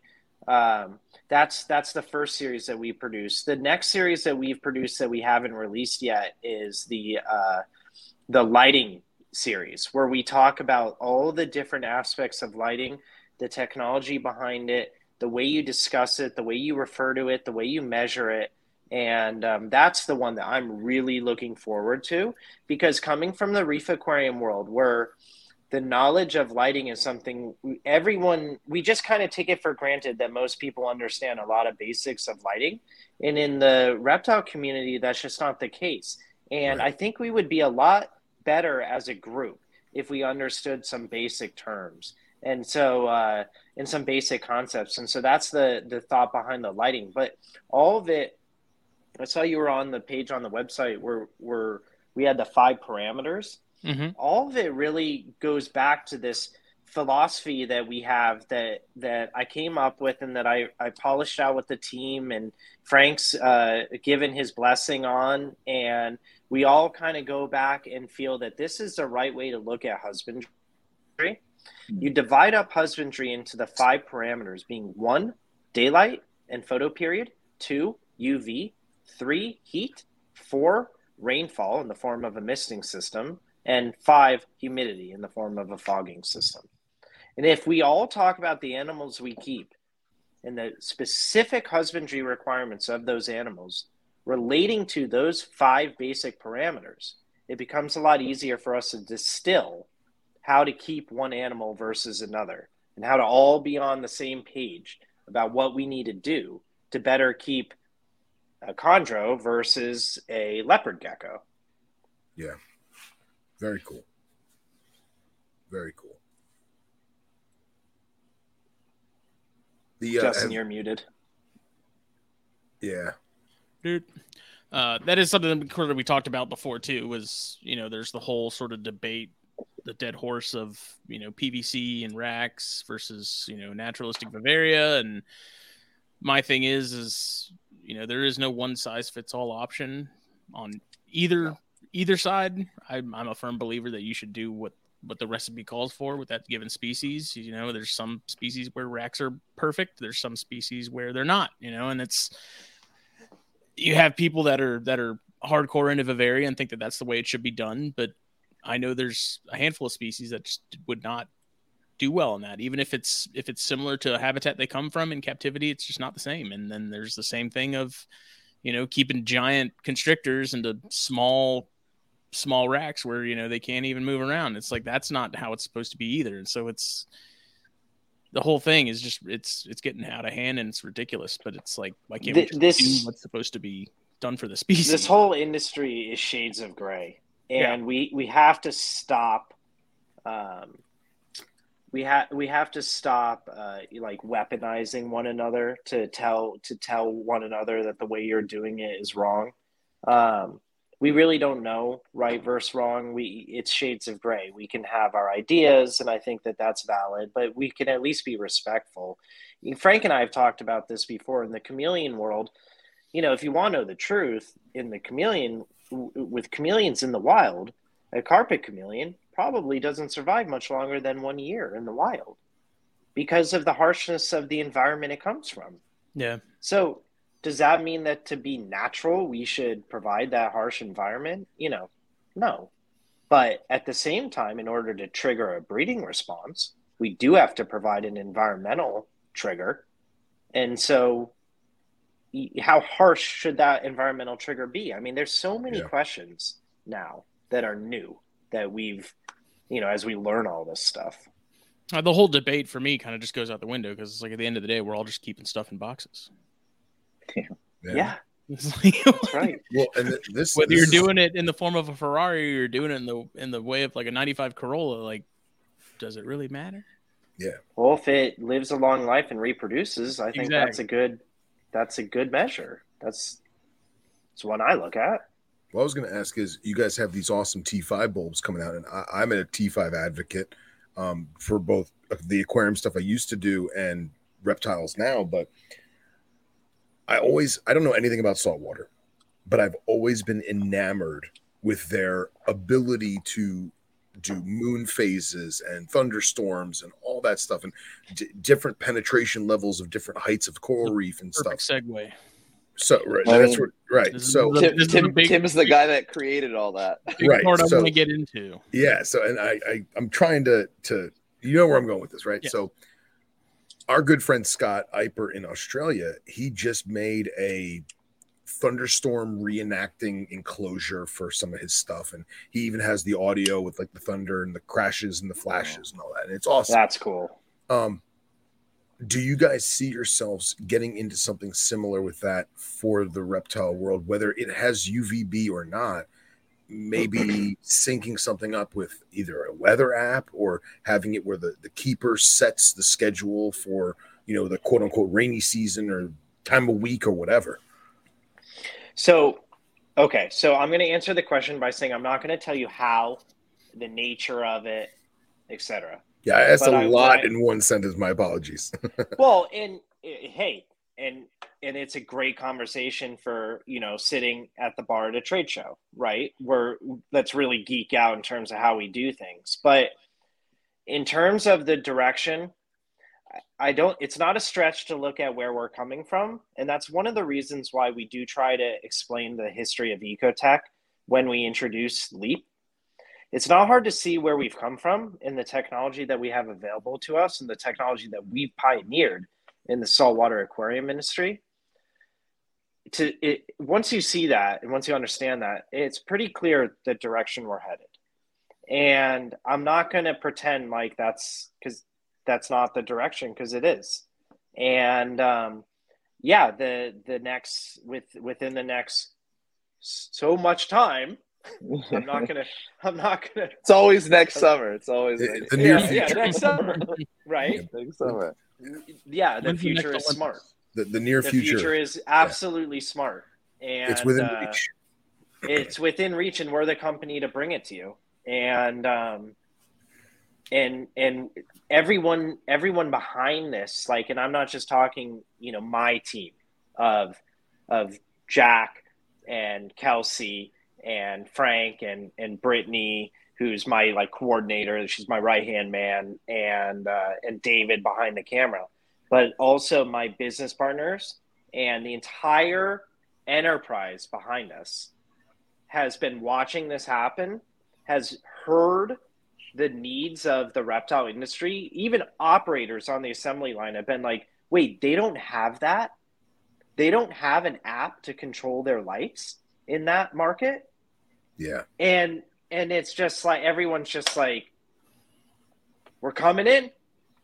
And so yeah, I mean, the nuances to how it all happens is, I mean, I'm aware of them, I know them, but it's not conversation. But that is where LEAP is headed. I hope that within 2 years we're not offering a T5 lighting solution at all, that it's all LEDs. Yeah. And by that I mean specifically UV. Sure.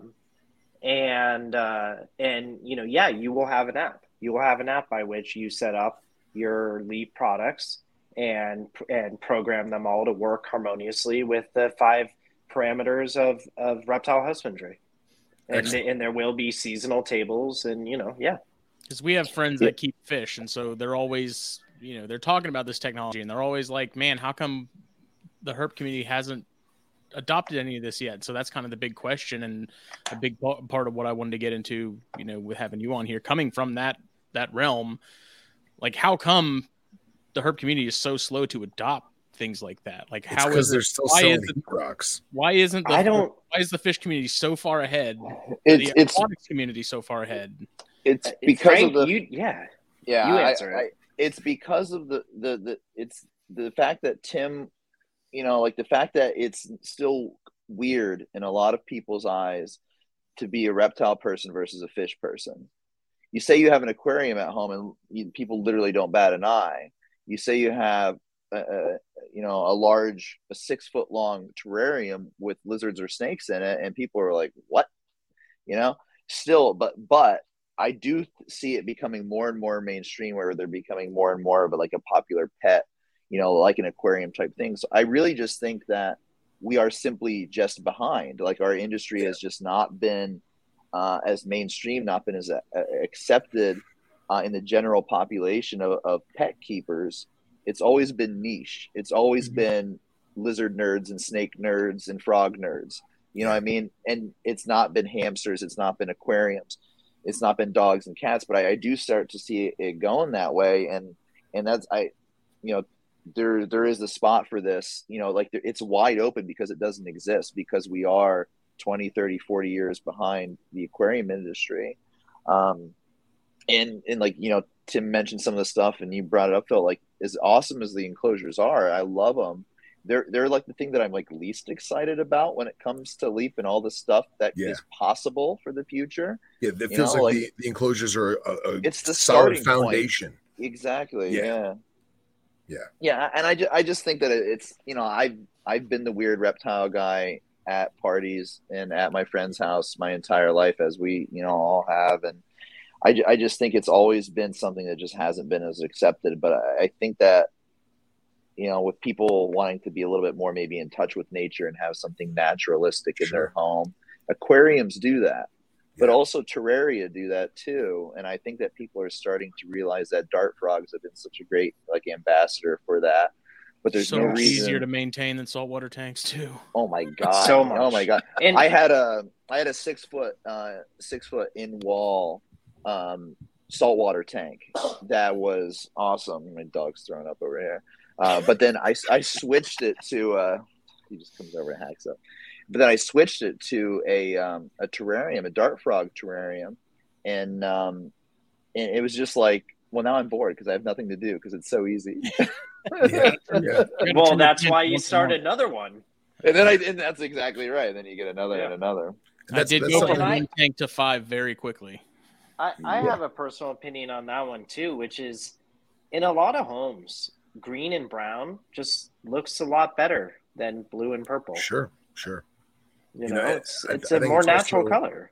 We mentioned this on our other show, Snakes and Stogies, quite often, but we all have animals that we keep in sterile or not elaborate enclosures, whether it be for their personal care or just ease of maintenance. But all of us in our friend group and our colleagues and stuff, we appreciate the window into the ecosystem.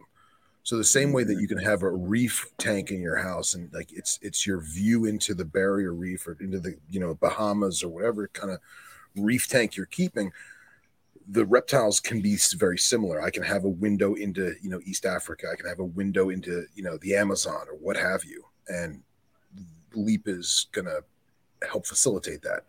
I don't remember who had mentioned it, but and someone's going to correct me on my statistics here, but I'm pretty sure it's as of 2020 or 2021, 1 in 25 Americans either has a pet reptile or knows someone who does something to that extent. And I think that we're at the foreground and the foundation's solid. So yeah, we've been really researching the numbers lately. For a variety of different reasons. LEAP was well on its way to happening one way or the other, but we've really been trying to quantify exactly what's going on here. And what we've determined, or there's no way to know for sure. You have to kind of trust some reports and trust some Google data and whatever else. So you can never know the real truth. But what we believe has happened is that reptiles have, let me back up. The amount of time that we've all in this conversation have been into reptiles, they've been more of a fringe hobby. in the same way that saltwater aquariums were a fringe hobby in the 90s. It was like an obscure version of freshwater, right? It's like, oh, you're into saltwater. That's kind of weird, but cool, right? Reptiles in general were an obscure just hobby. And what's happened now is that reptiles as pets, leopard gecko, bearded dragon, crested gecko, blue-tongued skink, and ball python, those are probably the most godlike ones. But the core reptiles pets, animals. Reptiles as pets have started to, they come in, they've knocked birds out. Parakeets they're not common anymore. Or they're not, the numbers aren't as big. Right. And they're coming in.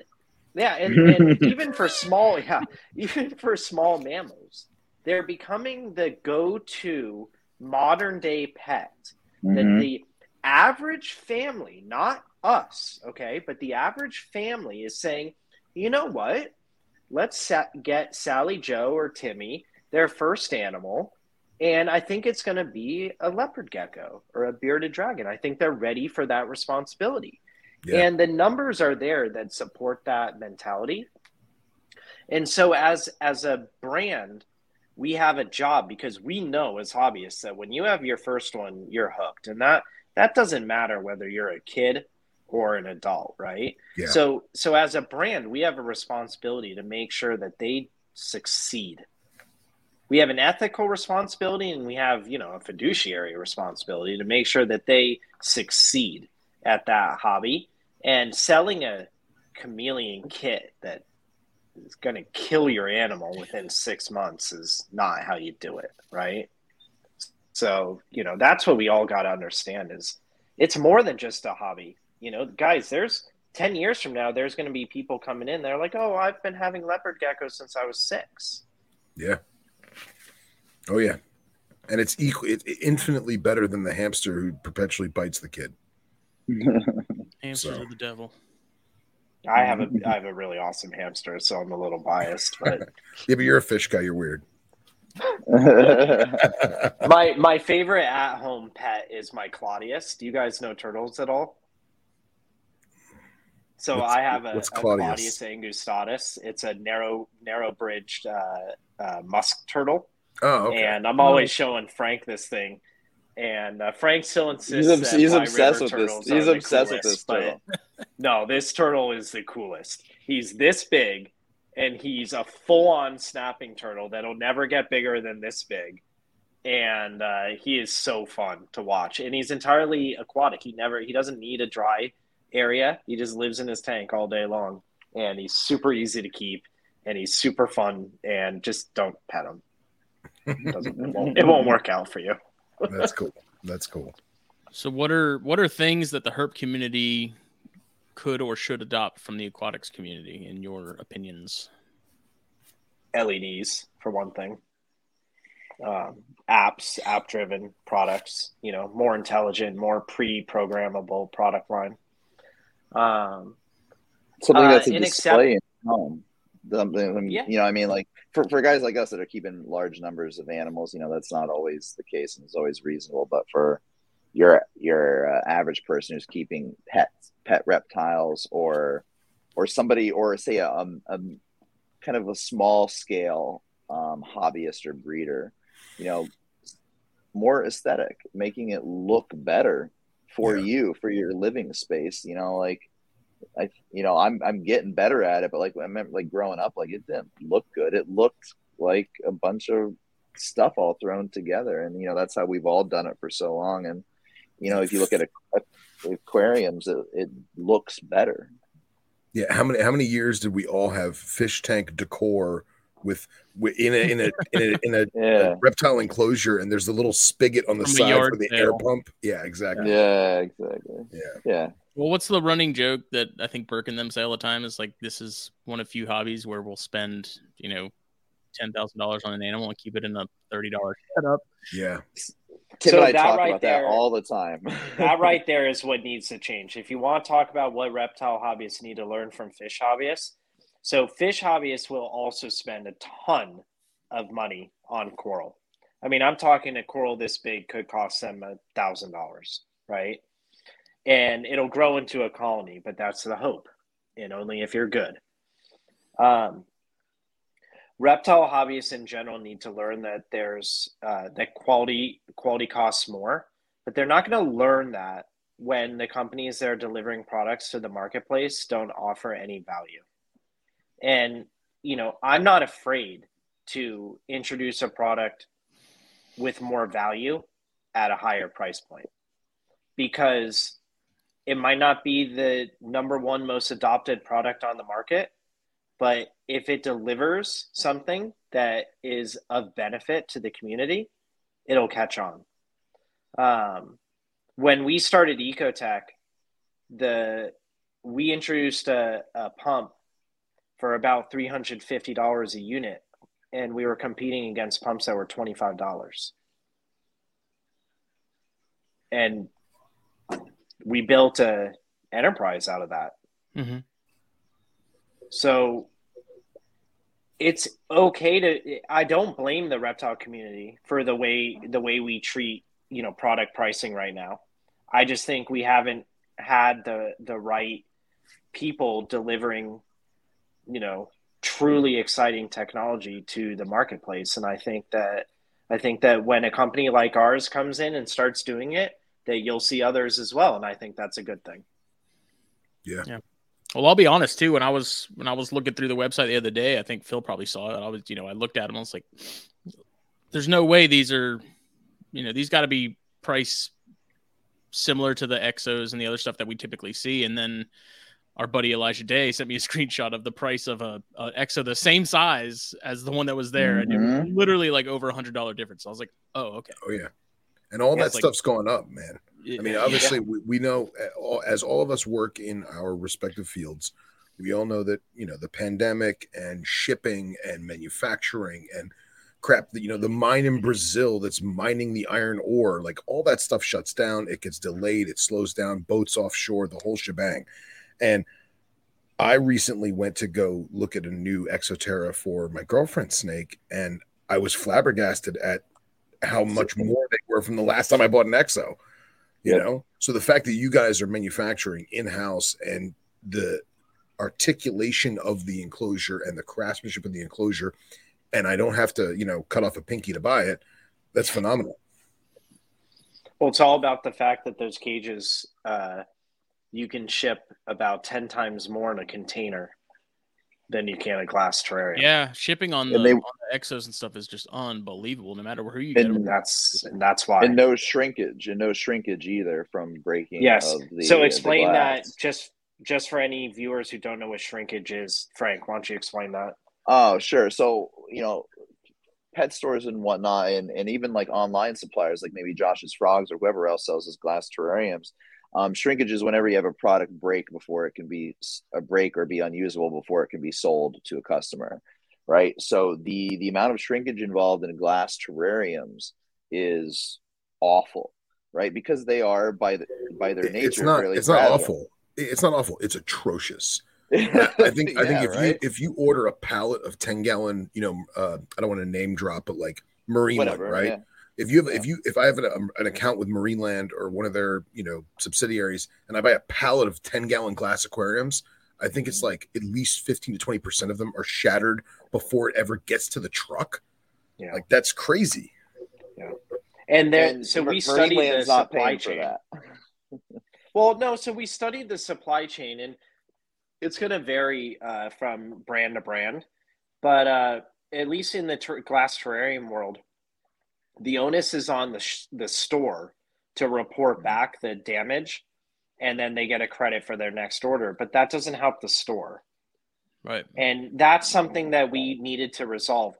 Imagine a stack of Leap terrarium boxes with one built on top of it.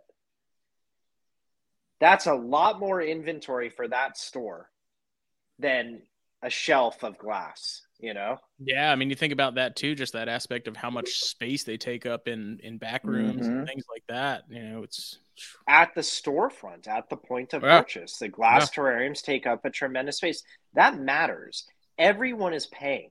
So when you consider the difference in dollars for the end user just through the economy of the manufacturing process of the leap habitat. And then you also consider the efficiencies through the distribution cycle. It's a win for everybody. Yeah. Especially when talking about like pallets of tanks. If I order 20 tanks and 5 are broken, I still have to wait. I'm going to get a credit, but I'm still without those 5 for however many weeks it may take to. For who knows how long. Yeah, exactly. Well, and with the crunch now, I mean, you might not get them, especially these days. Yeah. Mm-hmm. I mean, that the container prices will come down. So we're paying about 20 to 25 grand. Normal price is 2,500. So the container prices will come down. Wow. Yeah. We all made the same sound. Collective pain. The amount of America collectively made the same sound. Yeah. Yeah. And now, you know, you can do the math if you go online and you assume that you just pick one of our habitats and compare it to its glass equivalent, figure out how many you fit in a container. And then, you know, I'll give you the number of we're between 25% the space and 10% of the space in general. And, you know, in our flat pack configuration, and it's a lot cheaper to ship. So it matters. It really matters. And what's the lead time going to be once everything is finalized and flying off the shelf, so to speak? So if the product is in, so we're launching direct to the consumer, and that's a big goal for us as an enterprise as well. We've never done that before, but nowadays with Shopify and everything else, and we already have a shipping department, and we have a wonderful UPS account and FedEx. Well, it's FedEx actually that we use. There is no reason not to try direct to the consumer. You can pay via PayPal. You can, you don't have to register or anything like that. The typical turnaround for our enterprise for that kind of thing is within a couple days before it ships. When the material is no longer in inventory, it will go off the website. You won't be able to buy it anymore.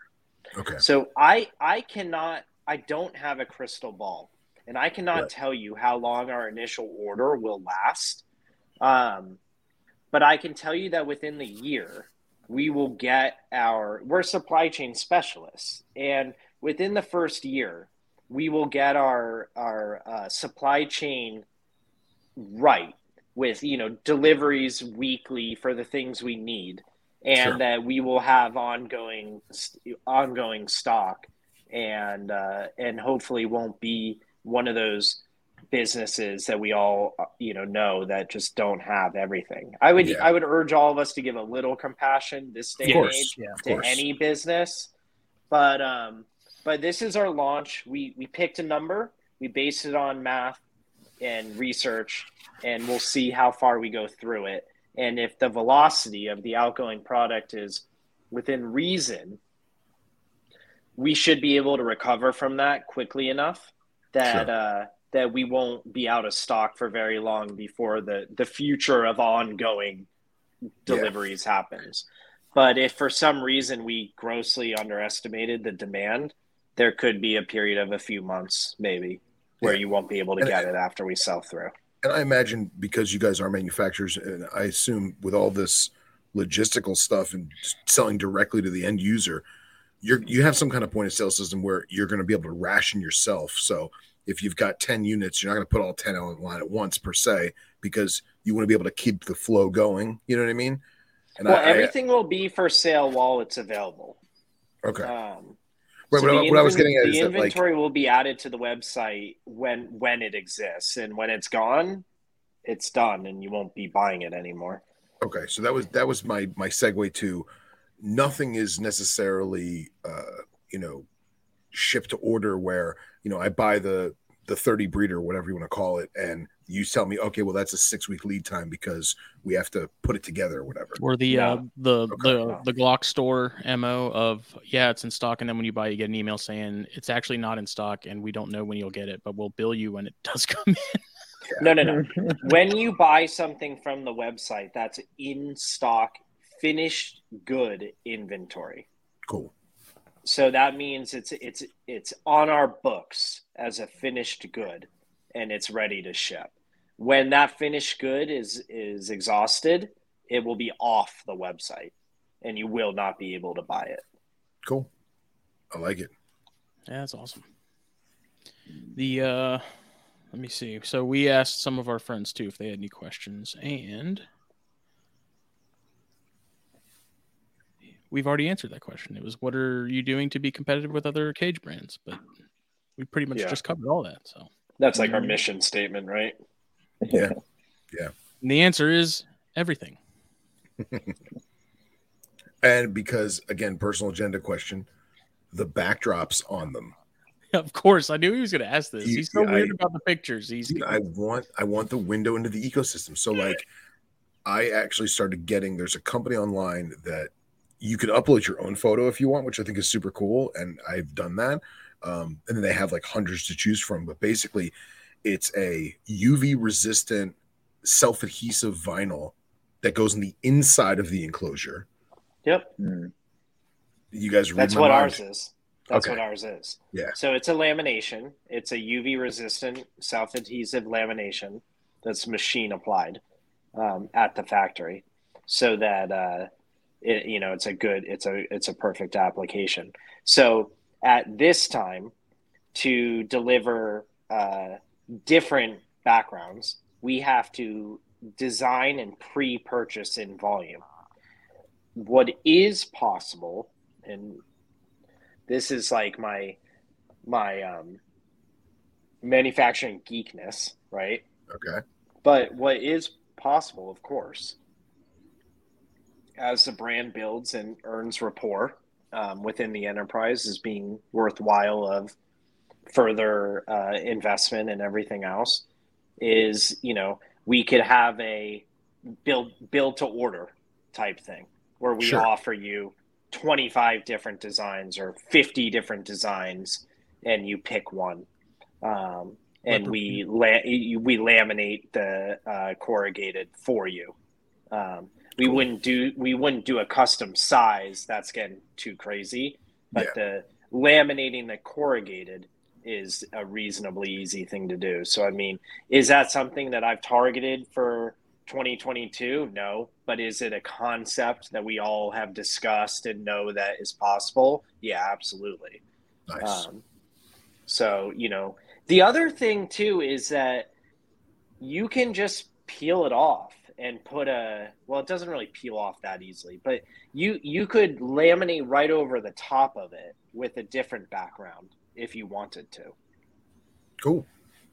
Answer my question. So that's always an option as well. In fact, that was our kind of go-to option, was that we would sell potentially like a tube with a vinyl background that you could add on your own. Yeah, I didn't know if they came like that and the end user had to actually adhere that themselves, but yeah. No, the jungle background is pre-installed already. Cool. And it has definitely been a topic of, well, what about black? What about white? What about desert? And then what about the myriad of other options? Right. And it's going to be a conversation all throughout the year of, how best to deal with that, to please as many people as possible, but also not be spending 80% of our time on 20% of the market. Yeah. Right. I get it. Very cool, man. Very cool. Yeah. So we're at like the 2-hour mark now, just about. So if anybody has any questions, what's the best way for them to get in touch? Without a doubt, Leap on Facebook. We're building Leap on Facebook. We started on Instagram. That was our primary, but Leap on Facebook's really, really big for us. So hit us up there. It's Leap Habitats on Facebook. It's easy to find. Instagram as well. Leap Habitats on Instagram. Also leap.tim, leap.jack, and leap.kelsey. You can follow all of our individual pages and see our own unique perspective on the brand and what we're most passionate about. And you can follow Leap Habitats as well. But Jack is monitoring all leap habitats on Instagram as well as Facebook. Facebook provides, I believe, Facebook. Well, actually, I'm not even going to say. We'll figure out how to get all of us behind all of those so that we can all be helpful. Once we launch, we will also have our customer service department at Ecotech trained in the Leap product questions. But as far as like reptile advice and things like that, it's not going to be right off the bat with our customer service. We know that it's something that we will probably have to begin hiring reptile focused customer service to man the phones, because that is how we traditionally work. Is if you have a problem with an Ecotech product, you call us and we are happy to help you, including providing advice. And so I could see the same thing happening for reptiles. But for now, if you want advice, if you want hobbyist feedback, the social media channels are the best way to get it. Yeah, man, I can't tell you how annoyed I get with my retail work and trying to get an actual human on a phone opposed to email or text or whatever it is. So that's commendable. Frank? Oh, yeah, you can find me on Facebook as well. Everything's through my business page, which is Living Art by Frank Payne. And that's everything is through that. Website, same name, YouTube channel, Instagram, Facebook. All that's Living Art by Frank Payne. I'm on it all the time, respond to messages, pretty well. So any of those. Frank's going to be at a lot of shows too. Yeah. And then Jack and I, and hopefully Frank too, are going to be traveling to shows throughout the year. You guys planning to go to Daytona? When is it? When is it this year? It's the last weekend in August. It's always the last week. It's always right around my birthday. It's like right around August. Yeah, it's usually like 19, 20. Yeah. Yeah. So I was at Daytona as a kid, and I know, it has some weight for me. And I know Tinley is super popular right now. And those are kind of the big ones that I would like to hit for sure. We have a budget. And it's just a matter of finalizing what shows we're going to go to. And at the point that it is finalized, we will be publishing them. Cool. Yeah, it's August 20th and 21st of the two customer days. Well, I know I'm not on vacation those days, so that works. Best weekend of the year. Yep. Reptile Mecca. That's right. Sounds good. Day after my birthday, so I'll buy a bunch of stuff for myself. Yeah, and that's the cool thing about Daytona is that we always joke it's about the animals are a bonus. It's about hanging out with it's a party, chosen family, and so many people come and make a week out of it with their family, their actual families, So if you guys definitely look into vending and or just showing up, Yeah, I hope so. That sounds great. Yeah. Well, I mean, I know I'll be there. It's just a matter of whether or not Leap will have a table. Fair enough. I assume there's a lead time, and we're probably well past it. You'd be surprised, man. So I would definitely check into it. So okay. Yeah, they have people back out last minute for booths and stuff pretty regularly from the sounds of it too, especially late in the year. So and because it was so successful last year or end the year before even that they expanded the number of vendors that they allow. So that's good. They're constantly adding more new vendors. So. Even with the space they have, I feel like they could even add more than they do. Like they don't. Yeah, but I think it comes down. Corner, but I think it comes down to like the convention center, like the city ordinances of how many fire vendors code and all that. Fire. Yeah, exactly. Yeah. Cool. All right. Well, we really appreciate y'all coming on. Thanks for having us. 100%, guys. It was awesome. Great first episode of the year. Huge. I mean, guys, this is really appreciated from my perspective too, because we just launched 3 days ago, and to be invited to sit and talk on a video podcast like this is like a real honor for me, and I really, really, truly appreciate it. We're just spoiled because we got the first one. That's what I mean. That's the game that all the podcaster folks play. Like Frank's been on Lizard Brain, and I know he's been on some other stuff, and so it's like I've wanted to have him on, but I try not to do it within a a month period or 2 month period or even longer than that, of him being on other stuff, so that we're not just having the same episode. Yeah. And I try to usually target something in particular, like Carpet Chameleons is definitely something I want to talk to Frank about more at some point in another episode. Sounds great. Europlatus, obviously. So we'll have to make always happy to come back, man, for sure. Awesome. Thanks, guys. Yeah, we appreciate it. Yeah, thanks a lot. The show was brought to you by Steve Snakes Uranus Venom Hot Sauce. We completely forgot Steve at the beginning of the show. We did. So our apologies, Steve-O. He'll understand. He will. We were excited. It's the first show of the year. He'll laugh. He will. We will see everybody Monday night at 9 for Snakes and Stogies. 4? I don't know. I think it's 104. It's somewhere in the hundreds. I think it's Casey was 103. Okay, then 104. Yeah. All right, everyone have a good evening. Subscribe, all that good stuff. We have a Patreon now, minimum of $1 a month. You can help support the network. Do it, don't do it. We're okay either way. Yeah. We just appreciate the listenership. We do. And don't forget to go on all of your major podcast providing apps and networks to look for Venom Exchange Radio with Nipper and myself, the new Venomous podcast. It's on Apple, Google Play, and Spotify now. So definitely check it out if you want to listen to Venomous stuff. It's very good. 10 out of 10. Fully recommend it. All right. Everybody have a good evening, good morning, good day, whenever you're listening or watching this. We'll see you later. Thanks. Thank you. Bye.